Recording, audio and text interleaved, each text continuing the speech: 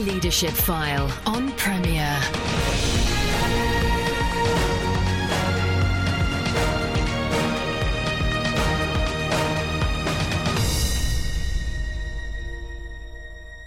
Welcome to the Leadership File, conversations that help change the way you lead. I'm Andy Peck. For many of us, the word missionary conjures up particular images, and depending on our age, we may still imagine men and women sent to inhospitable places to share the gospel of Jesus. While this image may still work in some cases, mission has been changing massively in recent decades. To talk about the changing face of world mission and what this means for church and charity leaders, I'm joined by Eddie Arthur, former Executive Director of Wycliffe Bible Translators, who's currently now the Director for Strategic Initiatives for Global Connections, the UK network for churches and mission agencies. He's also working on a PhD on missionary communication. So welcome back, Eddie, to the Leadership File. Thank you, Andy. It's good to be here. You were, of course, a missionary yourself who went to, I struggled to use this word, inhospitable. I got it wrong in the introduction, but you actually were in a place that was pretty tough by most people's standards.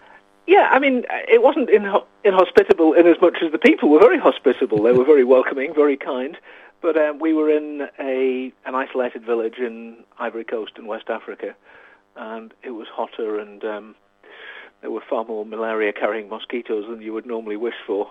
So in people terms, it was very hospitable. In terms of the environment, it was tough. Yeah. Well, bless you. And I mean, you were on the show before, I think, as when you were executive director of Wycliffe Bible Translators. So you obviously moved away from that back to working for Global Connections and also doing some research. Yes, that's right. Yeah. So for some time, you've been reminding the UK Church that when we look at global Christianity, the kind of West to the rest mantra has not been true for some time. And maybe you can remind us of some of the kind of key statistics in this whole area. The statistics are always difficult. Counting Christians, who draws the lines. But basically, however you look at it, the majority of Christians in the world are in Africa, Asia, and Latin America. At the beginning of the 20th century, even into the middle of the 20th century, Christianity was basically a religion of the north, of Europe, North America, and this sort of European diaspora. But now we are very much in the minority. We tend to think of, if you think of Christians in Britain, you tend to think of elderly, white, middle-class people. Around the world, Christianity is predominantly a religion of the poor, of the young, and most Christians are female. Right. So an average Christian, on world terms, is somebody living in the slums of Rio de Janeiro or in a shanty town on the outskirts of Lagos in Nigeria. Well, yeah. And you say, are there any stats on the proportion of women versus men? Generally, again, depending on who you're looking at, I've got the World Christian database in front of me here. About 55 to 60% of Christians in most contexts are female. Right. I mean, that's partly, of course, because women live longer. So It is, and actually, controversially, the figure for almost every religion is very similar. Okay. No, so interesting. Okay. Women are more spiritually sensitive than men, one might argue. Right. When it comes, Eddie, to reflecting on the some of the changes in the last number of decades, typically Britain used to be a heavy sender of missionaries. Is that still the case? Britain has an amazing missionary heritage. I remember an Ivorian Christian saying to me, whenever you've heard of a famous missionary, they're always British, which isn't quite true, but certainly we have phenomenal history. And we do still we send a lot of missionaries, by comparison to the size of the country. But in comparison to a country like, say, Korea, we're not in the same league. Percentage by head of population, or by church, the country that sends the most missionaries per congregation is Singapore. Wow. In terms of percentage of Christians, it's probably either Korea or Nigeria. And in absolute numbers, it's the United States because they are so big. Yeah. And there used to be a real a sense, I suppose, within certainly the UK Church of the massive need to send missionaries. Sometimes, of course, that need was prejudiced in one way or another, perhaps. But certainly there was a theological base that we needed to take the gospel of Jesus to those who'd never heard it, or at least to those who had who are believing in foreign gods, as it would be understood. Do you think that theological base is still there in the UK? If you trace the excuse me, if you trace the way that thinking about mission has developed during my career, I remember very early on it was very difficult to justify any form of mission that wasn't directly evangelistic. And mission was taking the gospel, it was preaching.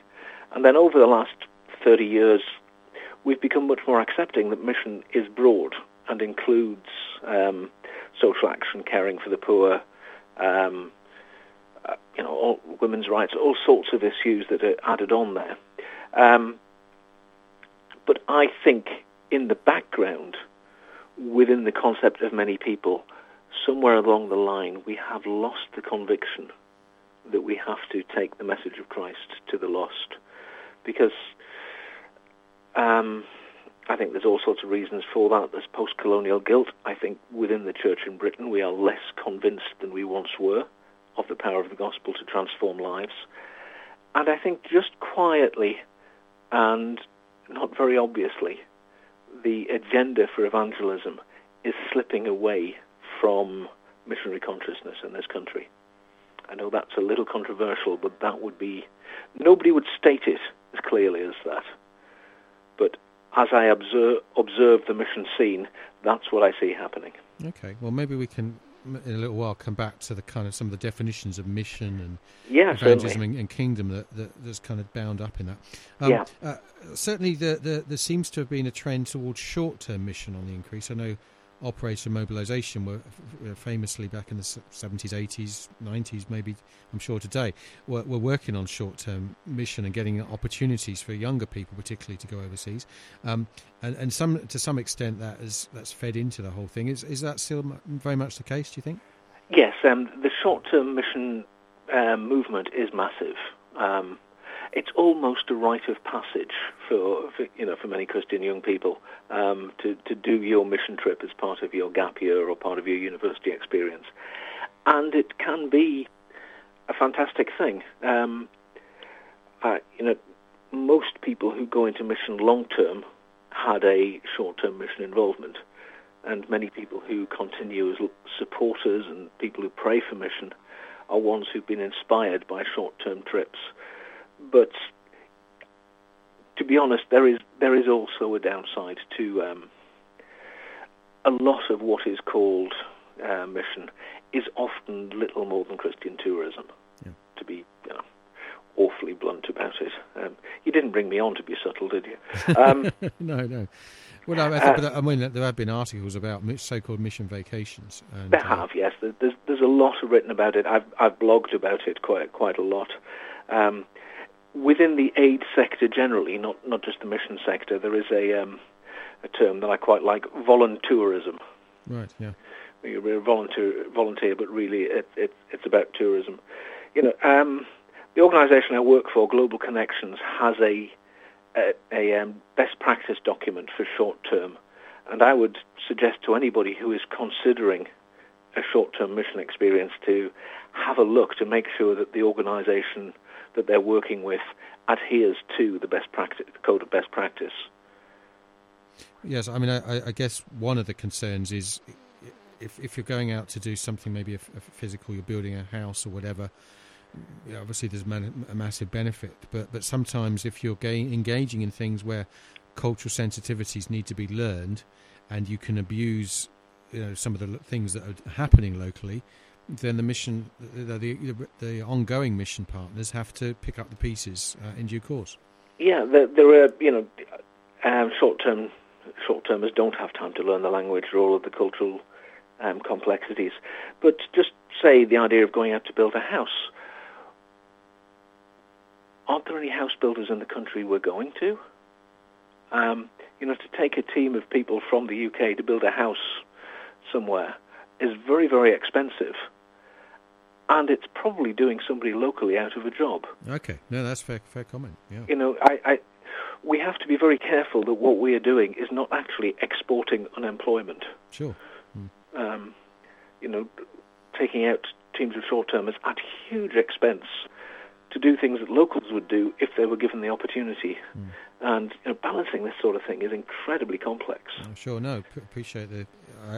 I used what I thought was a safe example, but clearly yes, even something where there's no obvious missional dimension, at least in terms of proclamation, can still itself be very insensitive to local economy. So, yeah, it can be. Not always. There's no black and white lines there. No, sure.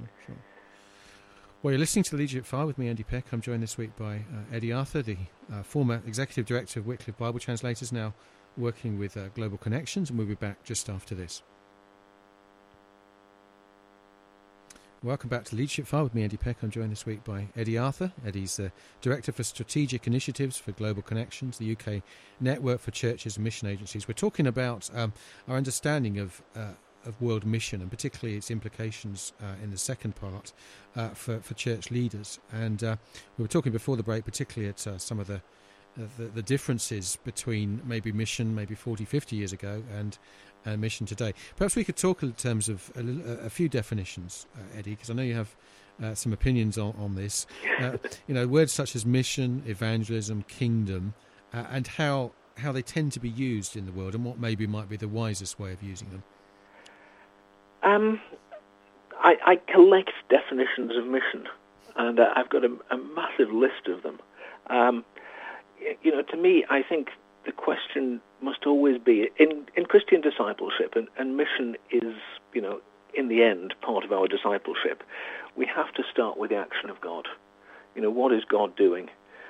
And if you look at the God who created this world and told us to care for it, who redeemed us when we fell, and who cares for us, who commands us to care for the poor.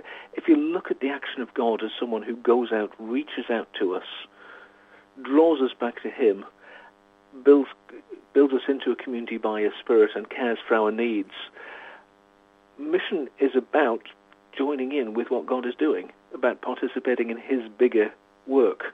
So it is about reaching out to people to bring them the message of salvation. Jesus said, as the Father sent me, so I send you. So, going in mission is following in his footsteps and doing what he did.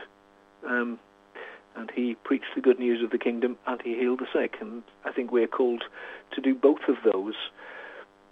Our Western mindset tends to separate out the spiritual and the secular.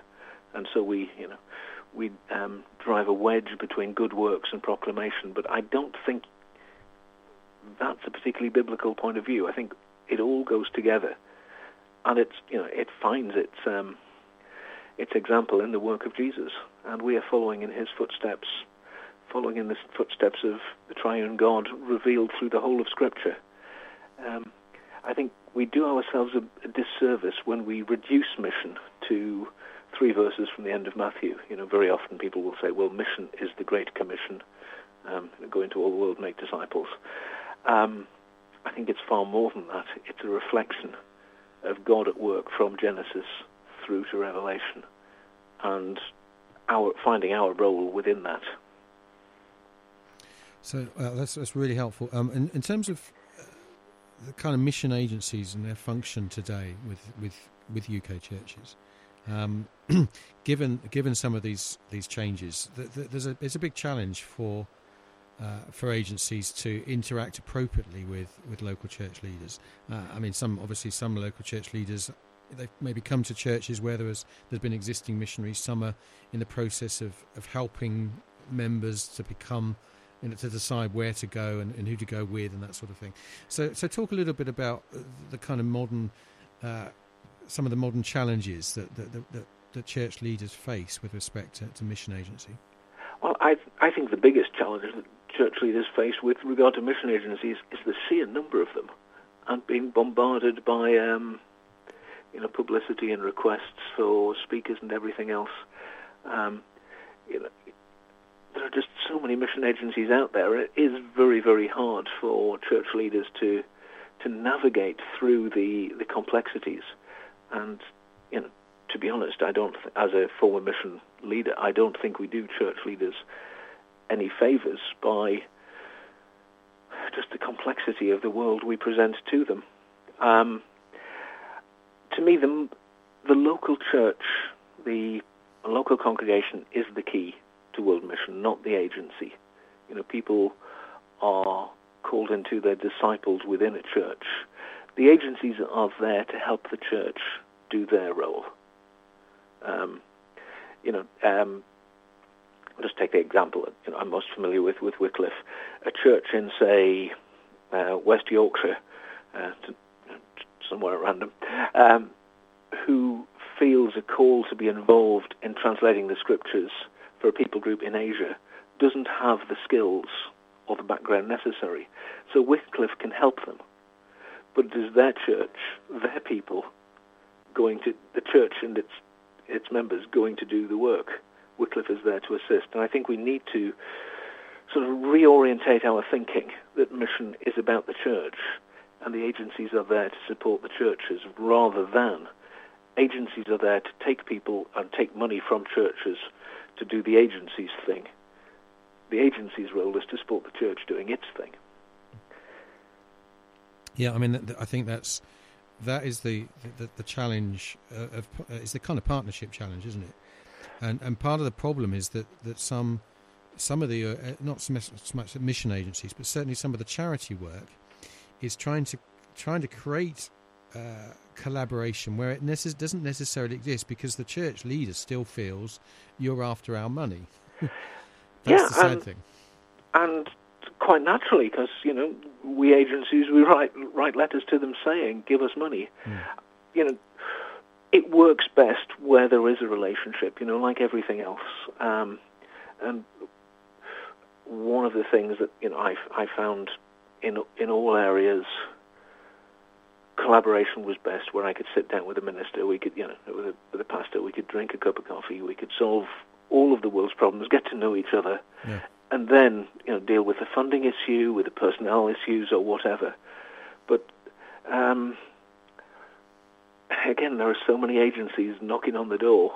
It's very difficult for my sympathy goes out to church leaders who want to be involved in world mission.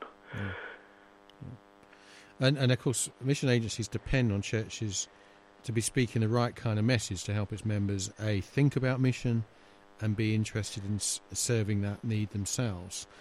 Do you sense that there are churches who are as I hate to use the word passionate, it's a bit of a glib word, but who are keen on helping folk with the World Wide Mission task, or actually has the world changed in terms of local church life and kind of the local side seems to be more popular, or at least more focused than the global side? The Evangelical Alliance are doing a series of surveys. They launched a massive thing about 3-4 years ago, 21st Century Christians, and it was a snapshot of the practices and beliefs of evangelical Christians. There wasn't a single mention of world mission in that document. Now, 20-30 years ago, world mission was a defining feature of evangelicalism. And it didn't get a mention in this initial sort of snapshot of the evangelical church. So I do think that a consciousness of what's going on in the world and a desire to be involved in world mission isn't as common as it used to be. I think there are all sorts of reasons for this. Partly, a lot of churches are just struggling to survive, and they are very aware. I think people are becoming increasingly aware of the missional challenge on their doorstep, not only of immigrant populations, but also the indigenous British population, who are a long way from being Christian. And of course, there are just as we started the program, there are percentage-wise, far more Christians in, say, Kenya or Uganda than there are in the UK. So, people are thinking, well, the traditional mission fields don't need us, but we do need things here. So I think there is, to some extent, it's not universal, but there is a trend away from a concentration on world mission. Oh, right. Okay, but you would want to, I suppose, affirm, particularly within the Bible translation world, but also there are other aspects of obviously many countries in the world who still need the kind of skill, gifting that UK churches could provide. Well, absolutely. I mean, there are billions of people in the world who don't know Christ and who will never meet a Christian. Now, we, as a British church, have a responsibility to be involved in that. It's not just our problem, and we aren't going to solve it. And equally, the British church can be blessed by Christians from overseas. I think one of the reasons why I'm passionate to see British churches involved in mission is that the more churches seek to bless the world, the more the Lord seems to bless them.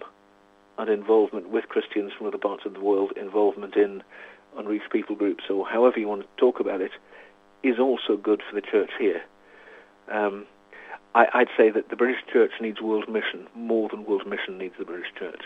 Well, that's a fascinating way of looking at it. Splendid. And just to say in passing, of course, I think you've hinted at this already, that there are some churches who kind of do their own thing, particularly some of the new church groupings, shall we say, and there's some pros and cons to that. There are. There are lots of churches who have direct partnerships with a diocese or a church in another part of the world. Generally, I think that's great. But I would highlight two problems. Excuse me.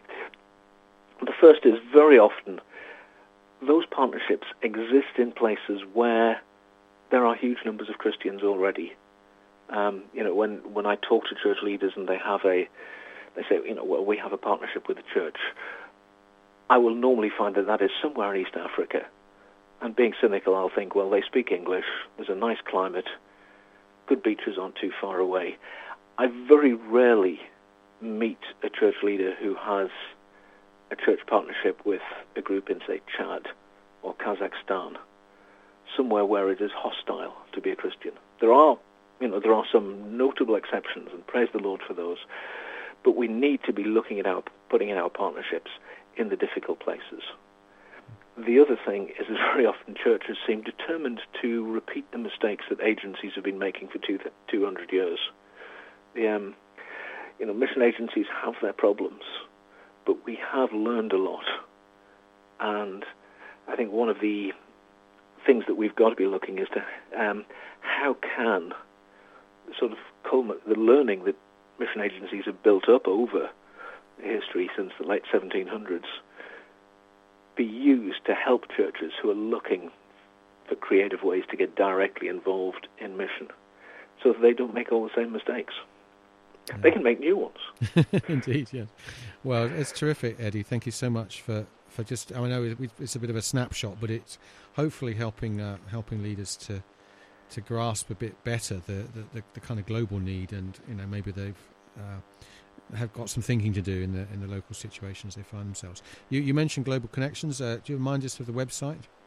I hate it. globalconnections.org.uk. Global Connections, all one word. Great, and obviously there's information for folk if they on mission, and particularly that best practice which you spoke about. Yes, which is being and we're also in the process, which I think will be very interesting, of developing a best practice guidelines for churches seeking partnerships overseas. And this, I'm facilitating it, but it's actually being developed by church leaders who are doing stuff on the ground. Oh, that's fantastic. And that will be out in a couple of months. Wonderful stuff. Well, you'll be listening to Leadership File with me, Andy Peck. Thank you, Eddie, for your help. You're more than welcome. So that was Eddie Arthur, who's currently the Director for Strategic Initiatives for Global Connections, the UK network for churches and mission agencies. He's got his own blog. Can you remind us of your blog address? It's Kouya, Kouya.org. Wonderful. And you'll also find me on Twitter as @Kuya. Wonderful. Kuya is the people group we translated this. My wife and I translated the scriptures for. Wonderful. Well, and do log on to Premier's own website, and you can listen to archived versions of the Leadership File. You can sign up on iTunes as well and get regular updates of this show. So look forward to your company again next Sunday at 3:30. Thanks for tuning in. You've been listening to The Leadership File on Premier. Andy Peck serves as a tutor at CWR, a Christian charity whose courses and publications aim to apply God's Word to everyday life. Contact him via email apeck@cwr.org.uk.